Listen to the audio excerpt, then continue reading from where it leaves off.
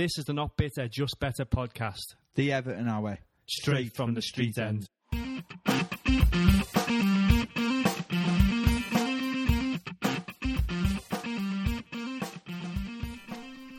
Hello everyone and welcome to another edition of the Not Bitter, Just Better Everton podcast. Mr. Johnny Seven here with a special guest. Been travelling around the world, haven't you, Mark? A special guest. You do know I am the co-presenter of this podcast. Yeah. But we're in the same room. I know, in the same room for once. It's been a while, hasn't it? Yeah, it's been a good few weeks now, hasn't it? It's like going back old school, isn't it? Old school, episode 66. And we're here just about to get ready to go to the... what game is it, Mark? We're going to watch Lille tonight, Johnny, yeah. Do you remember the last time we did this in preparation for a match and it was the Crystal Palace game? Oh, the ill-fated, stormy Crystal Palace night where it got called off. Where Arthur Goodison was blowing down the street, down the Gladys Street, and it got called off.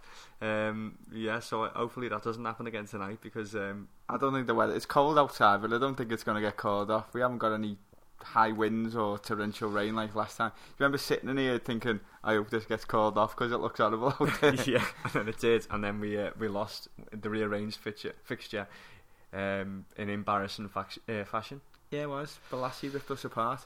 I'm a bit worried. We're using new recording software today, and it's like going red, like it's telling us it's a warning. Is that normal? I don't know. Right, okay. This might not actually be recording then. No, it's definitely recording.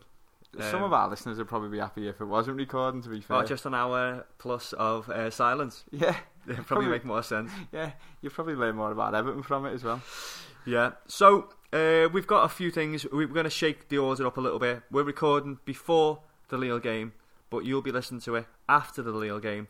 So we're going to start by looking back at the Swansea game first, going through our usual news, social media, a little bit of a preview of the Sunderland game, and then end on the Lille game.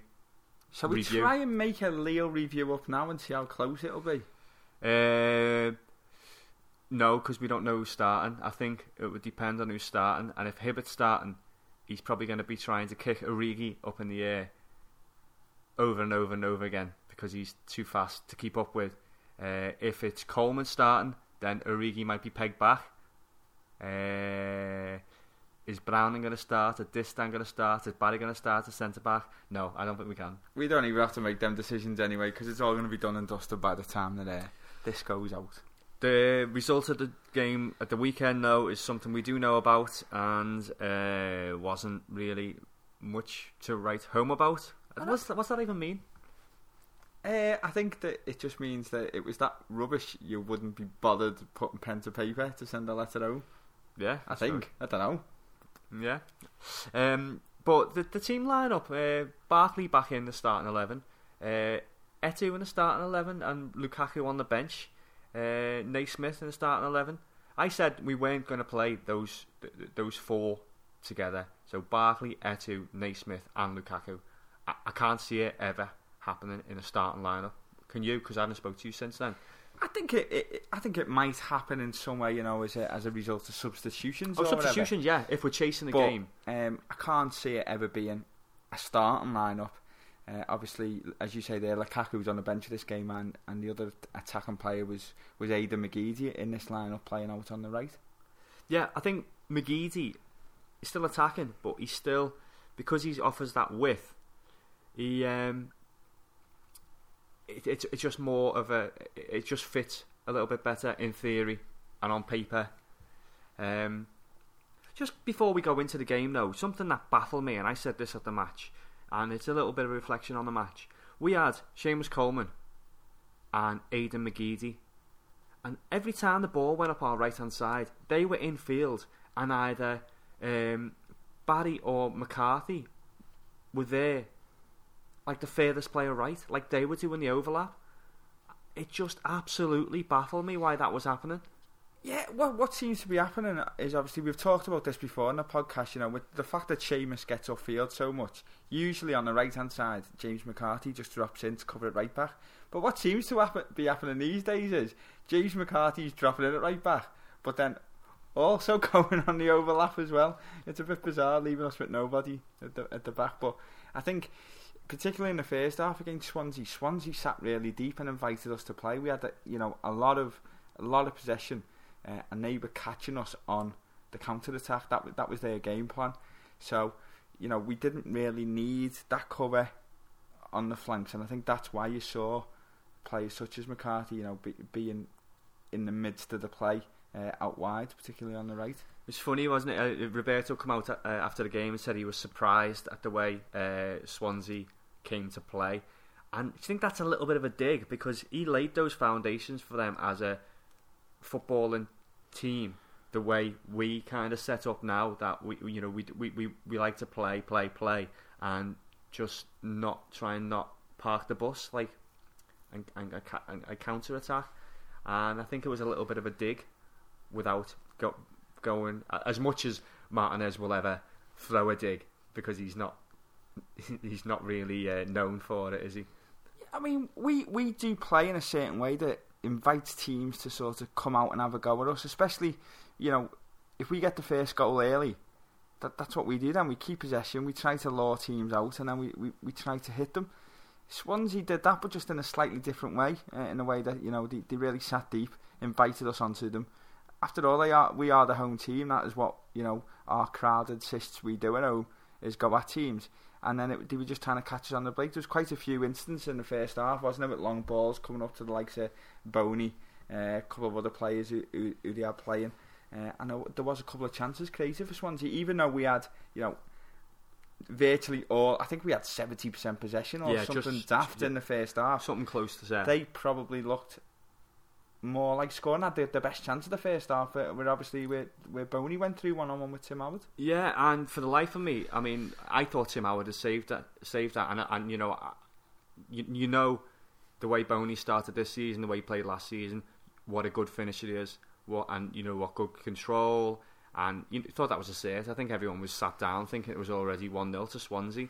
And I thought Tim Howard got a toe on it, and he tried to do him with the eyes instead of just blasting it. He tried to side foot it near post as such, and it looks like Tim Howard managed to get a toe on it, but the ref gave a goal kick. Yeah, I mean, it was a good save, I thought, because I basically looked away thinking we were 1-0 down. Yeah. It was a shoe-in for the goal.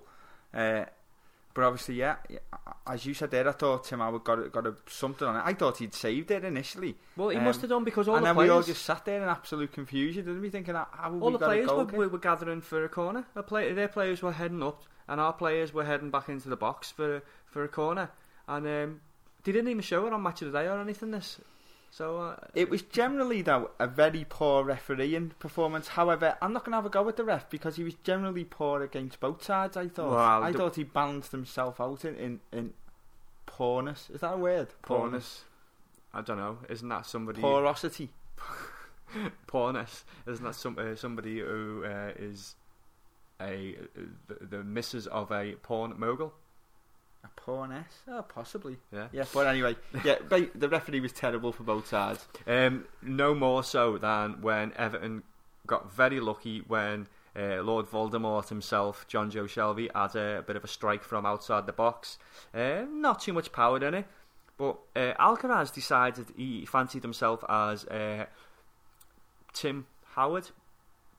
Yeah, he just decided to go down with his hand instead of trying to get his foot in front of the ball. Outstretched a little left hand, saved it, and two things come from that.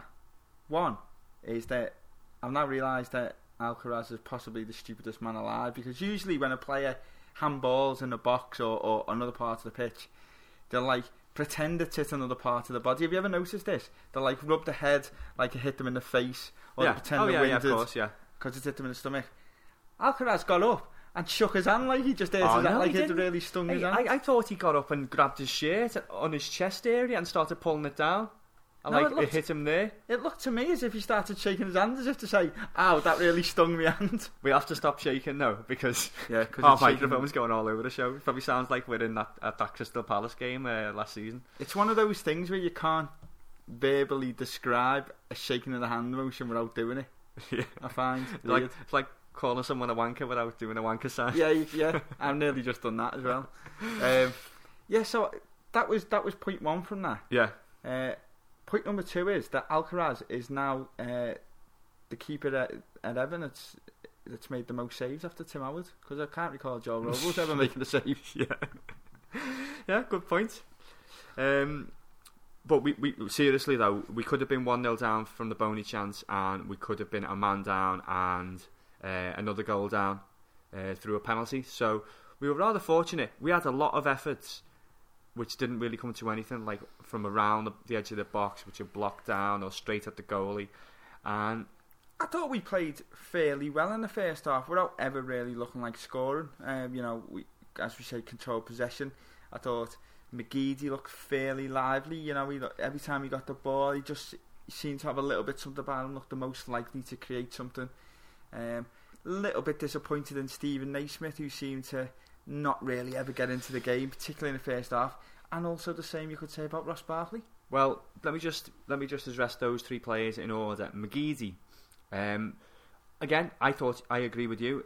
I think he was our most likely, but he's a player who needs to mix it up. He doesn't need to trick people all the time. He doesn't need to do the step over or the flick flack or the Marseille turn or the McGeady roll or all these things. He doesn't. Have you just run out of tricks that you know the name of now? Yeah, or the Blanco bounce yeah, like it. Cruyff turn. Yeah, he doesn't need to do that. Is it Rabona? That one I think he scored the other day. Yeah, the Rabona. Yeah, he doesn't need to do them all the time, does he? Sometimes you can just knock the ball with your instep inside and try and unleash a shot instead of trying, a little step over, Phil Neville super step over.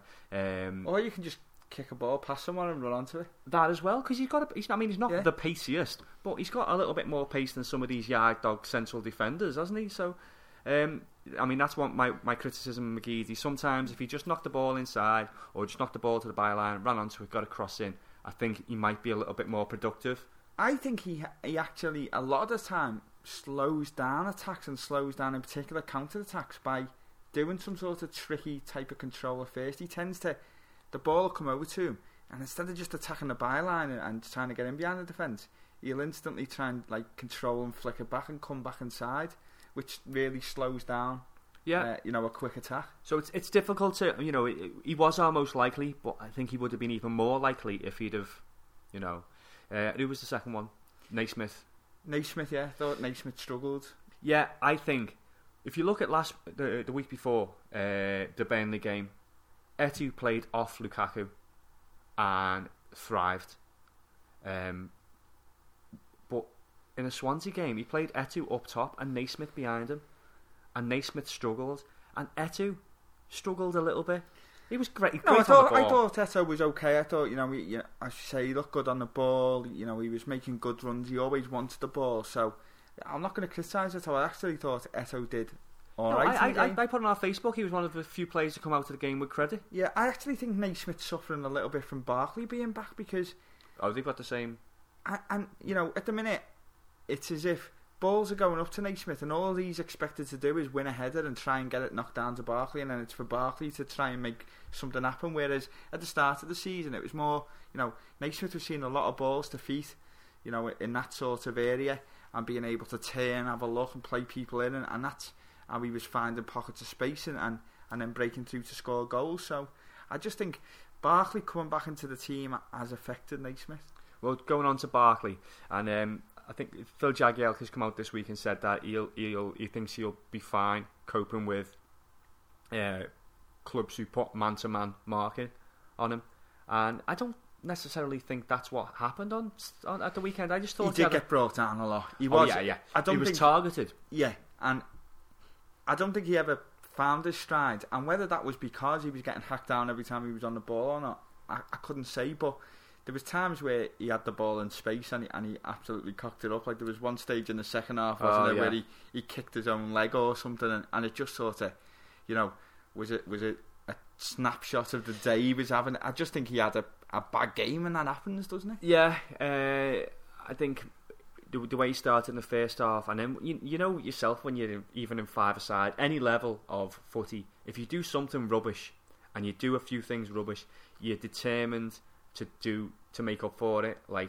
by having shots from like 40 yards, and you end up looking even more rubbish, and you go even, and it gets even worse and worse and worse sometimes, and sometimes you'll end up just just knocking one in the top corner, and then people forget about your bad performance. And I think maybe he was so desperate to do that it just kept escalating, and he just.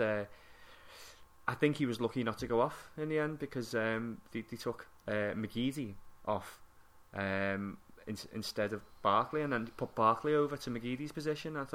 I think he was sulking a little bit as well, Barkley, because he seemed to be stuck out on the left a little bit at times, and is that where you want to see Ross Barkley? No, I mean obviously we've jumped ahead a little bit there with the substitutions and things. We've got to say that Alcaraz got injured. Yeah, didn't he? And with a challenge with Boney, a challenge with Boney went off, and it looked like Tony Ibbott got recalled from warming up, and we started to strip his kit off, and we were all thinking, who's going to come on here? Will Besic come in at centre half? Will Ibbott come in at centre half? And for all intents and purposes, it looked like Hibbo. He was already getting undressed, but then substitution team to get changed last minute, and Besic come on, and Gareth Barry dropped in at centre half.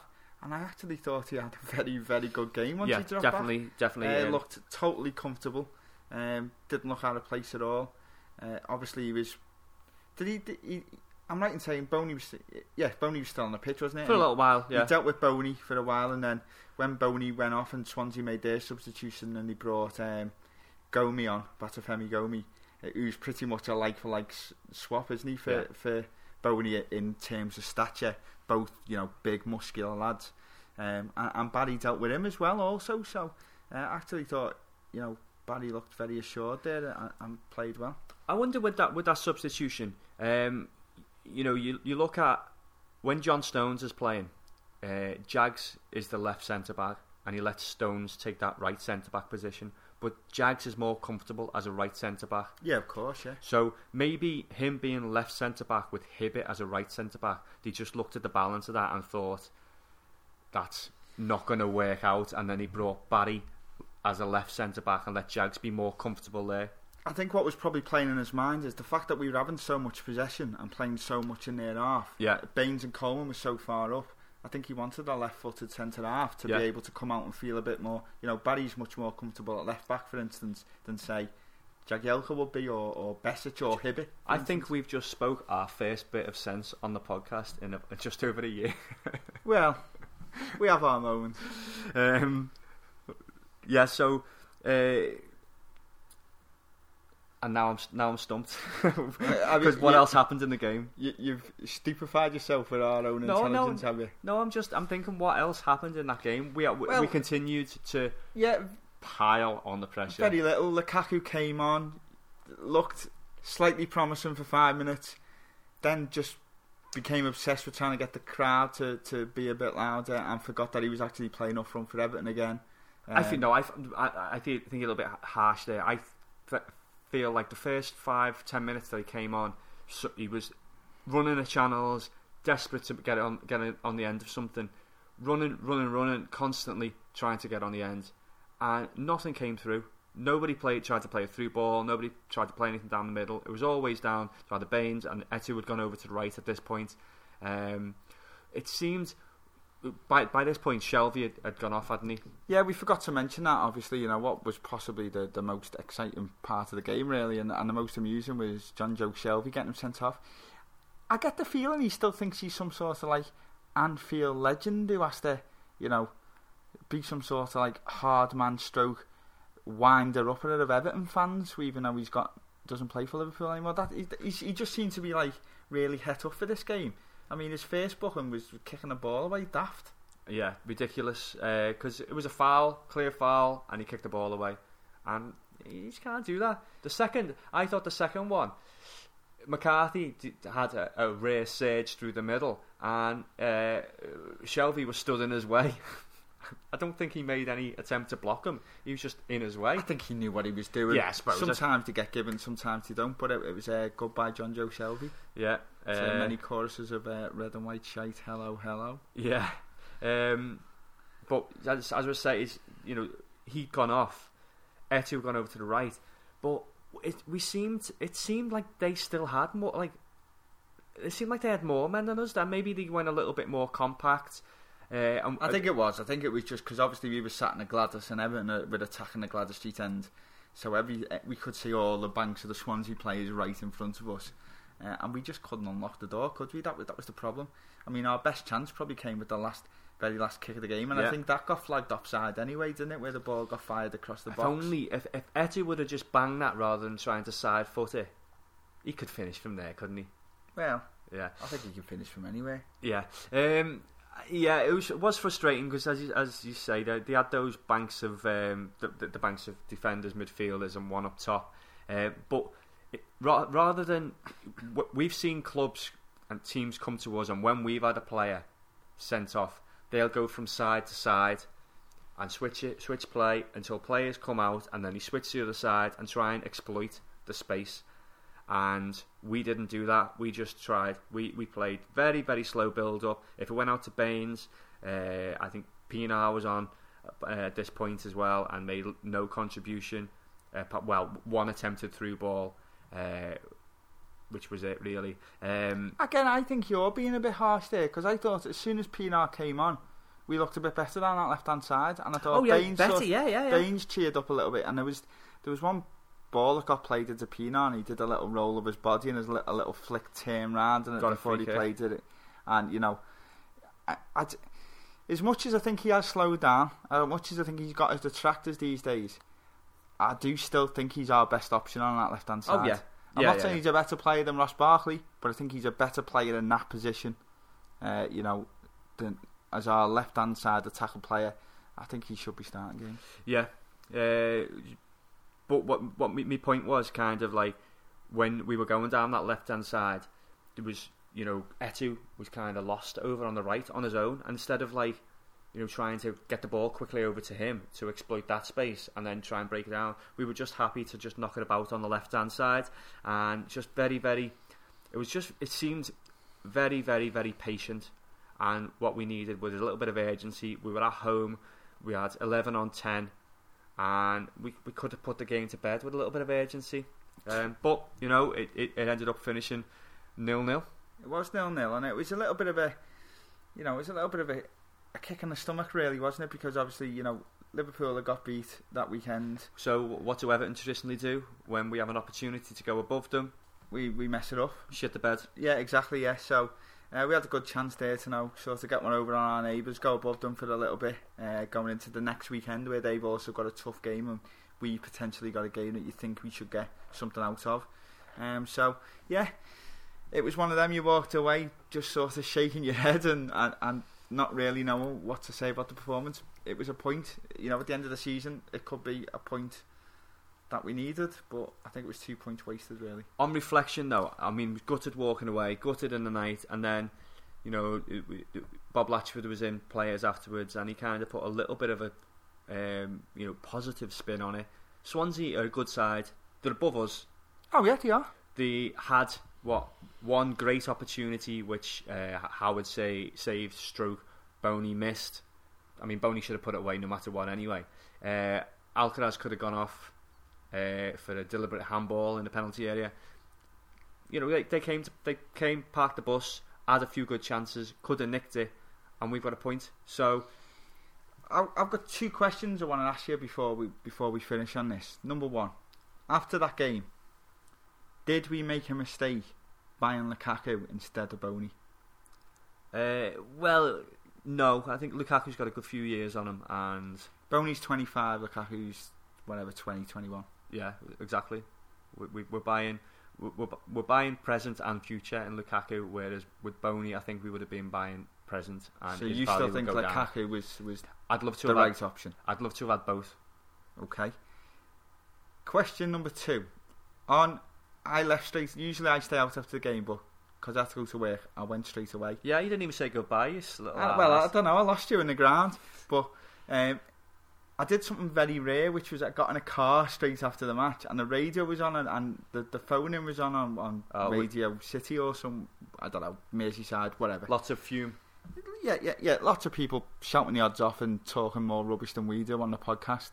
But one fella rang in, and he basically said he thinks, in his opinion, James McCarthy is the most consistent footballer he's ever seen in his life. And he was adamant about this. He was serious. He said, I'm telling you now, I have never seen a footballer as consistent as him. He said since the day that lad joined the club, every game he's been a 7 or 8 out of 10. He's never had a bad game, and he is just, you know exactly what you're getting with him, and it's brilliant every week. And I sat there and thought, do you know what? I can't actually argue with that. No. So what would take him from being a consistently good to world class? I'm starting to already think what he does, he is world class. Yeah, but what would, on world stage terms, five goals a season, I think. No, I just don't think he that's necessary in his game. I think everything we do, he's the heartbeat behind it, and again, I thought he was probably our best player. Gareth Barry played well, especially with the change of position. Well, Besic did all right when he came on. Besic did okay when he come on. But I thought James McCarthy again was man of the match, and every single game this season it's been either him or at the start of the season it was Stevie Naismith a couple of times. But James McCarthy, I just can't say enough good things about him at the minute. Yeah. Something I remembered when I was in work today as well. I put it on our Facebook.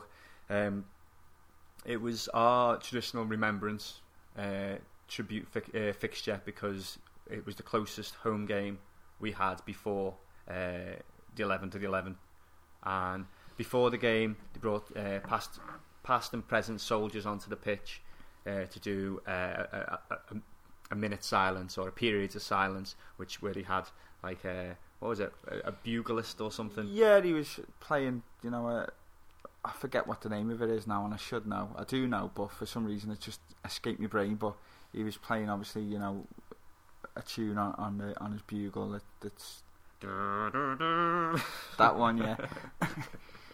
I don't think they're going to use you at Goodison any time for Remembrance Sunday, but yeah, it was a touching moment. But Samuel Eto'o, yeah, class. Went round shaking their hands, having a chat with all the soldiers, giving them hugs. Who's Samuel Eto'o to England and Great Britain and their wars? And their soldiers even. He's an African, and he's a world football great.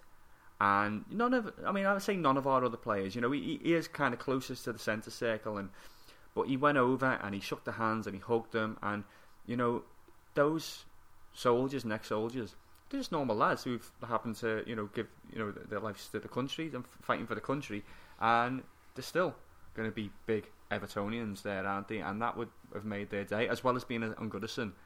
Samuel Eto'o. Yeah, I mean, Eto'o, he just looks. He looks happy to be at Everton, and he looks like he's enjoying himself, and that makes me smile, to be honest, because I'm happy. I was going to save this for the news. Well, we'll talk about the news in the news as well. But pictures come out today in the Everton kit with the half season tickets advertisements, and him and Stephen Pienaar there in the Everton Christmas jumpers, smiling their asses off, and it's like Eto'o in an Everton Christmas jumper. Yeah, bizarre. He is a bit of a style merchant as well. I don't think he'll be rocking one of them round town, do you? No, I don't think he'll have his fedora on with his Everton Christmas jumper and his leather pants. But we're light-hearted about it now. But we were more than disappointed on Saturday. But we just had to brush ourselves off, dust ourselves down. Did I get those two mixed up? Probably mean the same thing, but go on. And we've got Lille to look forward to, or look back at, and Sunderland at the weekend. So we're still putting a run of games together. We got the Lille away draw, and we got at either side of that we got 2 wins. So let's just stick at it and go undefeated for a little while and keep the confidence going. And any more to add on Swansea, or should we have a little bit of news? No, I think we've managed to cream half an hour out of a boring 0-0. So let's move on to a bit of news.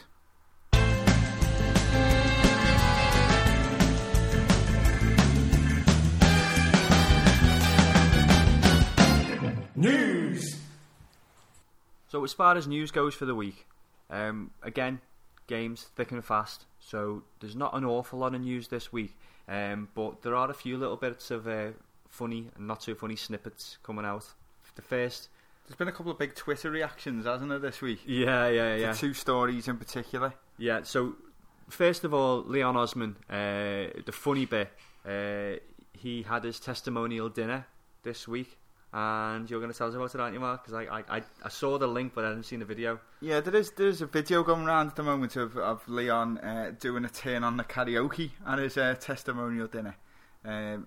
If anyone hasn't seen this, go and have a look at it, because it is quite amusing. I don't know whether he was put up to it by the other players. However, he actually seems like he wants to do it and he's enjoying himself. Randomly, it looks like Leon Osman's karaoke song of choice is Boom Shake the Room by Will Smith. He does seem to know all the words. Yeah, nice one. Do you think? I think he booked himself as the entertainment at his own testimonial dinner, and that was the piece de resistance, or whatever, however you say that. Possibly, yeah, but it is quite amusing. So yeah, if that floats your boat, Leon Osman prancing around singing "Boom Shake the Room," get on it. The second bit of Leon Osman news, I've subtitled this Twitter fumes. Twitter fumes. Fumes. Is that like chemicals coming out of Twitter that get into your nose and kill your brain? Many people reacted like it was a bad smell. Is fumes a Scouse word, or is fumes a general word? Fuming. I don't know. We haven't done a Scouse dictionary for a while, have we?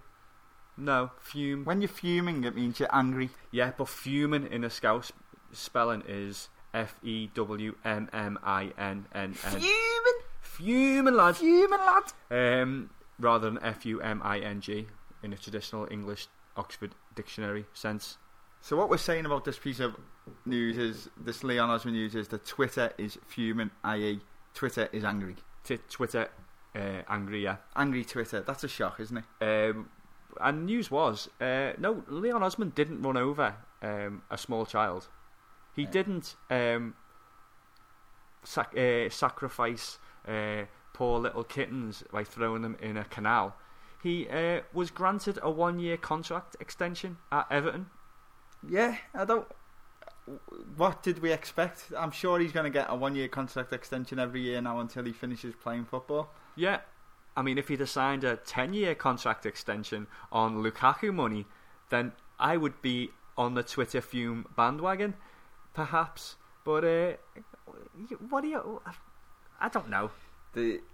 We've discussed this. People, certain Evertonians like to hate. They need a figure of hate, and for some of them, Leon Osman is it. Yeah, I talked about this last week on the pod about his book being not brought out at the best time because he's not doing particularly well, and he's coming out with semi-controversial statements in that.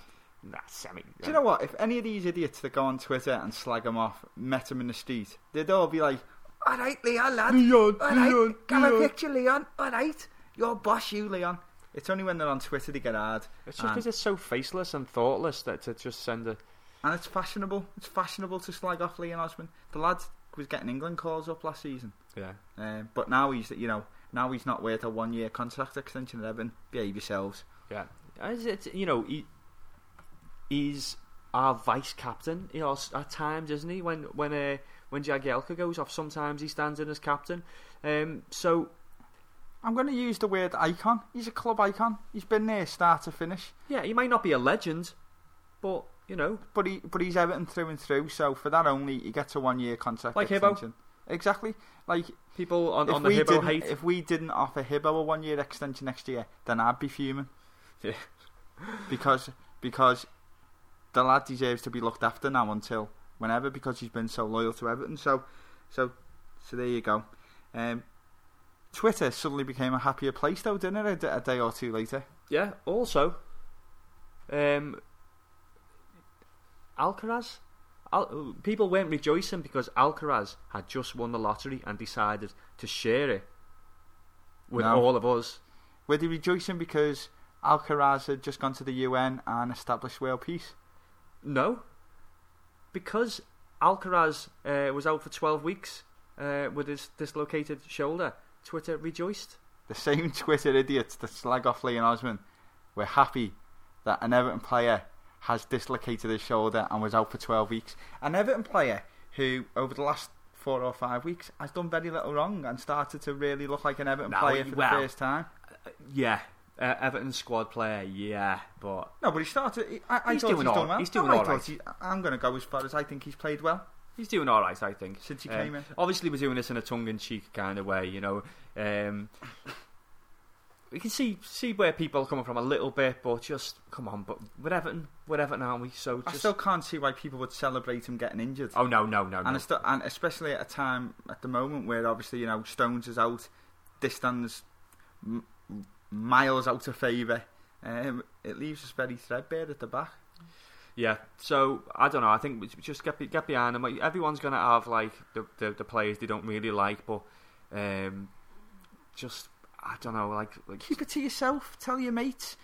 just don't jumping go- on a Twitter bandwagon. Yeah. Did you see that thing about on Cop-out behaviour. Twitter this week? Rio Ferdinand banned for 3 games and fined £25,000 for responding to a tweet by calling somebody a sket. A sket. It's like a skank or a slut or a slag. Was it a girl he called a sket? Yeah, it's a I've never even heard that phrase. it's a term used. Have you ever seen kidulthood or adulthood? Yeah, I have, yeah. Yeah, it's a Noel Clarke kind of what he kind of puts in his films. So And was the rest of the tweet, she's a sket in it, blood? yeah, Was it like that, was it? Yeah, it's used. It's a term used to describe a promiscuous young woman. Quite like the sound of these skets. Just gets on, cat. Just say no. Sketty on toast. But that's a little bit harsh on Rio, don't you think? Well, it's not like he can't afford it, is it? No, I suppose. But three match ban. Oh, but sorry, I just thought he got 25. A 3-match ban. Yeah. You gave him that, the FA? Yeah. That is harsh. That's like, somebody follows your Twitter. All right, these are players who are celebrities, right, and get paid handsomely. But somebody follows your Twitter and sends you a direct message. It's not a direct message as in inbox, but something that is directed at you, at your Twitter handle. It's a direct insult, and you can't respond to that. Are you asking me because you know me? You know I just rip them apart and say all sorts of stuff that I could. I just can't help but fight. Yeah, but if somebody came back, say if you turned into one of the haters and then you went on obviously, distant. we only ever get positive feedback, don't we? So we wouldn't know what it's like to get a bit of hate, would we? Yeah. No, but if we suddenly got a 3-day Facebook ban because we responded to somebody who gave us shit on one of our pages, then it's ludicrous, isn't it? We don't get paid handsomely for it, though. We pay to do it. No, it is. It's harsh, but it sets a precedent now, doesn't it? So every time a footballer says anything slightly, outrageous on Twitter, does that mean 3-match ban? So all these people who say Gary Lineker shat your pants you shat, your wife shat pants on you, and all this kind of stuff, which is going on for weeks and weeks and weeks, and Gary Lineker suddenly responds and gets sacked from the BBC.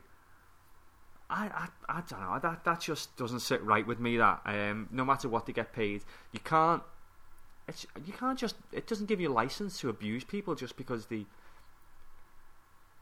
offensively abuse people. If you're saying you're rubbish because you've had a bad performance today, but if you suddenly start saying I don't know. You're right on your high horse here. Anyway. Yeah. Anyway, we're cutting into it. Absolutely Everton nothing to do with Everton. No, but it's still it kind of relates to the Twitter thing with Leon Osman. Although there's not a direct at him, although there was some, and then the Sylvain Distin incidents which have happened recently in recent years. If he's done it a few times. Anyway, actually, just while we stick on Twitter very briefly, one of Stephen Pienaar's favourites on his Twitter account is a meme. He's only got something like 17 or something, or maybe 70 favourites. And I favourite everything on ours. People respond all the time. One of his is Steven Gerrard slipping.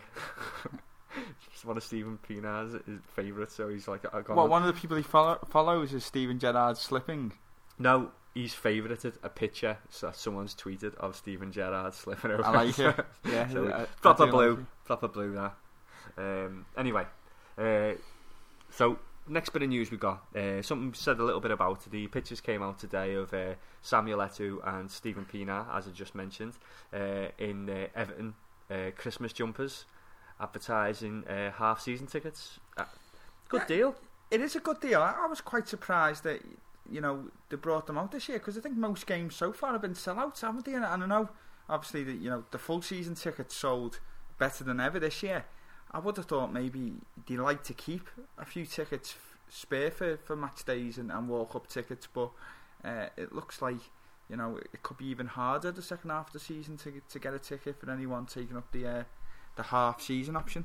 Well, I heard numbers, something like we sold something like 31,000 season tickets in the end. I don't know it went that high, did I? Thought it was more about 25, well, maybe 26. Maybe we have 31,000. We sold about 27. So they're counting on selling a good few hundred of them now, maybe up to 1,000, maybe even 2,000. Yeah, and as you say, it's well priced, isn't it? So the kids' prices, especially, 10 games. What is it? 10 games for 50. Yeah, well, the full season ticket price for the kids £99, so I'd imagine it's going to be £50 for after season. So that's 10 games for £50. So you're getting basically one game free on top of that as well. Exactly. That is unbelievable value. That, and again, stupid cop-out jumping on this saying selling your half season tickets, and it's the same stupid cop-outs who have been on their 17-year waiting list while they sat at home. And I can't afford to go to the match these days, lad. It's so expensive, and that you can't get a ticket. It's them cop-outs. Yeah. Would they laugh at us for giving tickets for kids for £5 or £10 a game, and yet in another breath they moan because they can't afford to go themselves? Yeah. Just on that note, go on. There's been a lot of criticism about the pricing for the Leo game tonight. Oh yeah. They're worrying about it. Maybe the attendance being down on other games just for the fact that they're charging pretty much full whack. And do you think it's £34? Is it for the ticket? Yeah. Ticket? I mean, I got 3 notifications from Everton yesterday in a row from the Everton app saying get your Lille tickets, and I think that, you have got one. I'm assuming me Auto Cup schemes went out. They wouldn't send you that ticket if it did. That notification. Shut up, they do. It goes out to everyone. I never got it. Yeah, you did. No, I never. Oh well, I'll just have to go around the box office and get one of the many tickets that will be available. Bloody hell. Ticket roulette again at 8 o'clock at night. Oh yeah, I'll have to get there early then. I was going to suggest that we put that on our social media section, but because we're so pushed for time now, too much waffling about Rio Ferdinand and his Twitter, we did put a question out there today. Is this the stumbling block that is stopping people from going tonight, and is it just because it's a cold winter's night? People went to the Lille away trip, they're just not that bothered about Europa, or it's just one game too many financially? No, you price this £20 for adults, or £18 for adults, and a £5 or a £10 for kids, and you sell the place out all night, no matter how cold it is. So they've kind of shot themselves in the foot, because there's going to be about 25,000 there tonight, maybe 25, 28,000. Yeah, and I think the problem you have as well is, Evertonians aren't stupid, and they're looking at the prices around Europe, and Krasnodar are giving their tickets away for £3 for Europa games, and Lille are giving their tickets away for £16 for Europa League games. They're doing. Apparently, they did a deal. They did a deal with £20 for all 3 games or something. So, how can we justify the same game, putting on the same matches for double the price, or 10 times the price for the Krasnodar game? So, I understand it's a balancing act, isn't it? I mean, we wanted European football, now we've got it. People are saying they don't want to pay the prices. It's a tough one, isn't it? For me and you, it's pretty easy, isn't it, really? We just have to buy our own tickets. It's for the fellas who go with the kids, and they've got to get 3 or 4 tickets, and extra games are costing them £120 a night or something. That's where it gets difficult, isn't it? So I can see both sides of the argument, really. Yeah. So maybe Everton in future, once we get into the Champions League next season, when we win the Europa and finish 4th, so we get double Champions League shot, we will take that into consideration and do maybe dads and lads deals or full family deals. And well, if we're in the Champions League next year, every game will be utter full price. It'll be £45 every Champions League game, and nobody will complain. But No one will complain because it's the Champions League. you still have to play some no-mark side, but if it's a qualifier, they don't do discount on Champions League. There won't be any discount if we're in the Champions League game because it's the Champions League. Right. Okay. So it was. I mean, it's a sore subject, and I'm hoping. I mean, if we get through to the group stage, we've got Krasnodar still to come at home. I can't see that being full whack, can you? Well, I suppose it depends what's riding on the game on the night. If we're already qualified, if we get 3 points against Real tonight, something cheap? Against Wolfsburg away, I think they will put the price right down because I think they'll be looking at a crowd of about 14,000 or something. So I think they will. I think that will be a cheap one. Hopefully. I mean, yeah. I'm not averse to paying for a cheaper ticket if I can do. Like, well, it's always nice. You haven't paid anything for the ticket, yeah? It doesn't sound like you've got one. As soon as I'm off here, I'm just going to have to check. I love it. We got there. It was a sellout. My money's gone out. Last few little bits of news. Leighton Baines today nominated for Player of the Month in the Premier League. He's in there. I don't think he's going to win it when you look at who he's in there with. I think Aguero's up there and quite a few other. I didn't see the full list. I'm assuming Pele's up there. There's but 5 players. I'm assuming Sakho's on it, and maybe is Berahino on there? Or anyway, players who've had more of an impact than Baines. Sanchez, Aguero, Pele. Oh, Sanchez. Yeah, there was a few there anyway. So I don't think Baines is probably going to be. We've only had 7 people who won it apparently, and the last one was Fellaini in 2012. Really? Yeah. Interesting. So, yeah. If you ask me, James McCarthy wins it every month. Yeah. If it's ground covered, tackles made, just mopping up, then McCarthy, yeah. The most consistent player in football ever in any country or any game. Proven. Last little bit of news: Ross Barkley back in the England squad. Yeah. Along with a load of other no-marks. Yeah. Stuart Downing, Michael Carrick, Berahino gets his first call up. Bit of an experimental one. I'm not by any means suggesting that Ross Barkley is an experimental choice. He is the future of England. So it'll be interesting to see if he starts the game. Did little tired boy from across the park get a call up? Probably. Yeah. I think they'll probably knock back his nap time a little bit, won't he? So we can play next time. They'll learn from that mistake. Anyway, that's our news section, and we best get our shit together and get off to the home of football. Are we going to match now, are we? And then we'll record the rest of this afterwards. Yeah, we'll have to record the rest. You might notice a little bit of a drop in quality or an increase in quality because depending on whether we use my old iPhone 4S or Mark's new iPhone 6. Okay. Right, in a bit, Blues. This is the Not Bitter, Just Better Everton podcast. If you haven't already, go and like us on Facebook, facebook.com/EFC Not Bitter, Just Better. Or you can find us on Twitter @JustBetterEFC.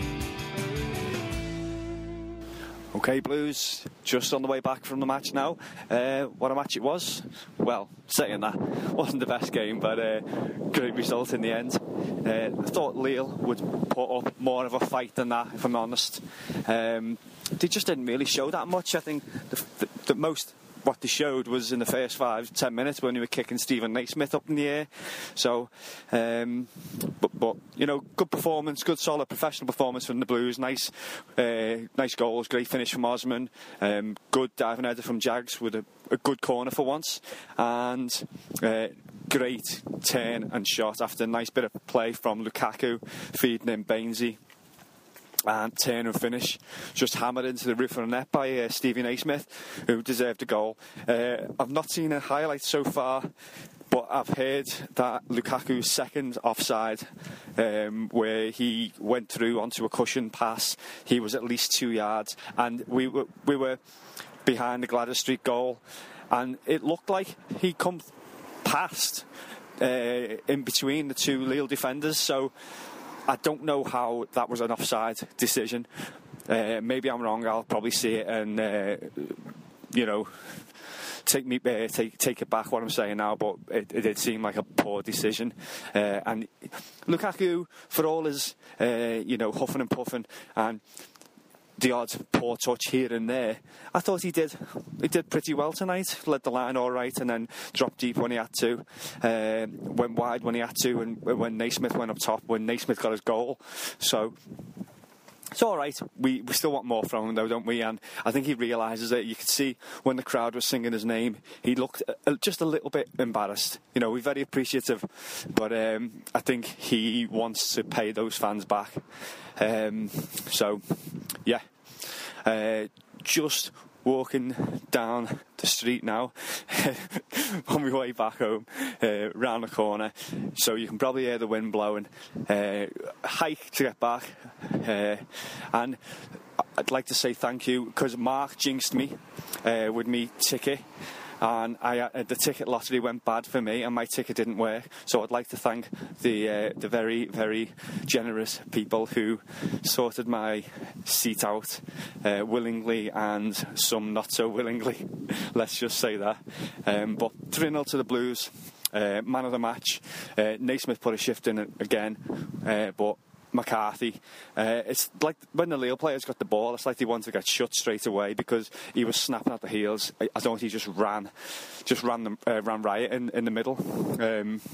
Yeah, so McCarthy again. What can you say about the fella? He could be man of the match every single game. But heading back in now, and I should be back in a sec in the warmth and comfort of my own front room with a little Sunderland preview. Okay, so back home now, and looking ahead towards the Sunderland game at the weekend. So 1:30 kickoff, I think, from what I can remember. And another win for the Blues. So that's 3 wins and 2 draws out in the last 5 games. Decent run of form we're put together. So hopefully we can go there to Sunderland on Sunday and keep that run going. Sunderland themselves, you know, a couple of weeks ago they had that 8-0 drubbing, the hands of Southampton. Southampton looked spectacular, but equally Sunderland looked spectacularly bad. The defending, you know, some of those goals were just completely on a plate for Southampton.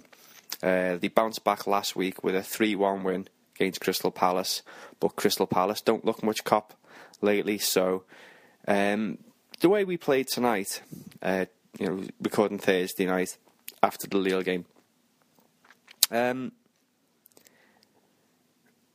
you've got to say that we should go there and put on a good show, really. I mean, we need to, if we've got any hopes or aspirations of, you know, I don't want to get ahead of myself here, but even challenging for Champions League. You know, we haven't had the best of starts, but, you know, if we're starting to put a good run of form together. Got the busy Christmas period around the corner. It looks like we need 1 more point to secure qualification to the next round in Europa. So it all looks a little bit brighter, and hopefully we can keep that going on Sunday. Mark has done a man to watch, and he's chosen Vergini because he is so bad. So hopefully Mark hasn't jinxed us there, and we can exploit him. He has also predicted, his prediction, not mine, that the Blues will run out 2-1 winners. So any away win for me will do. 1-0, 2-1, 3-2, 4-3, whatever. As long as we just keep this good run of form going. Another clean sheet tonight was nice. And nice to see Distan back. I know I've covered the game a little bit, but nice to see Distan back in the side and doing okay. Yeah, he some of the passing in the second half was a little bit shaky, but defensively looked solid and didn't look like he'd missed a beat really. So it's good to see him back in the fold, and he'll probably keep his place on Sunday as well. We'll probably see Coleman come back into the side, which might be see Tony Hibbert dropping down again, and he'll be unlucky if he does. But you know, it's Coleman. You know, he's probably one of our best 2 or 3 players, so we've got to see him come back into the team. I wonder whether Etu will come back in or not. I'm not sure who for. Whether it will be straight up top for Lukaku, because Lukaku did look a little bit tired tonight towards the end. Well, some people would argue that I looked a little bit tired at the beginning, but that's another story. So Etu could come back in. I don't know whether he was on the bench today or not. I don't think he was on the bench, so whether he's taking a knock or not, or was just rested. But if Etu comes back in, great. Also, Barkley's there to come back in as well. So we'll see a couple of changes, I'm sure. And hopefully they can come in and do the biz like the lads did the biz tonight. So it's getting late here again. And I just want to say before I go, thanks to everyone for listening, as always. And if you are listening on SoundCloud, go and subscribe to us on iTunes. If you have an Apple device, that is, and you will get the podcast weekly, straight to your phone every Friday morning. So, thanks as always to those who have chipped in on Facebook and Twitter. Continue to follow us with absolute nonsense sometimes, and the odd bit of, I wouldn't call it wisdom, because what the hell do we know? Maybe a few things that make sense here and there. Occasionally. So thank you, and I shall leave it there. Good to have Mark back for the first part of the podcast tonight, and hopefully be back to doing it as usual again from next Thursday. So leave it there, Blues, and hoping for a good Blue victory on Sunday. Come on, you Blues. See you later.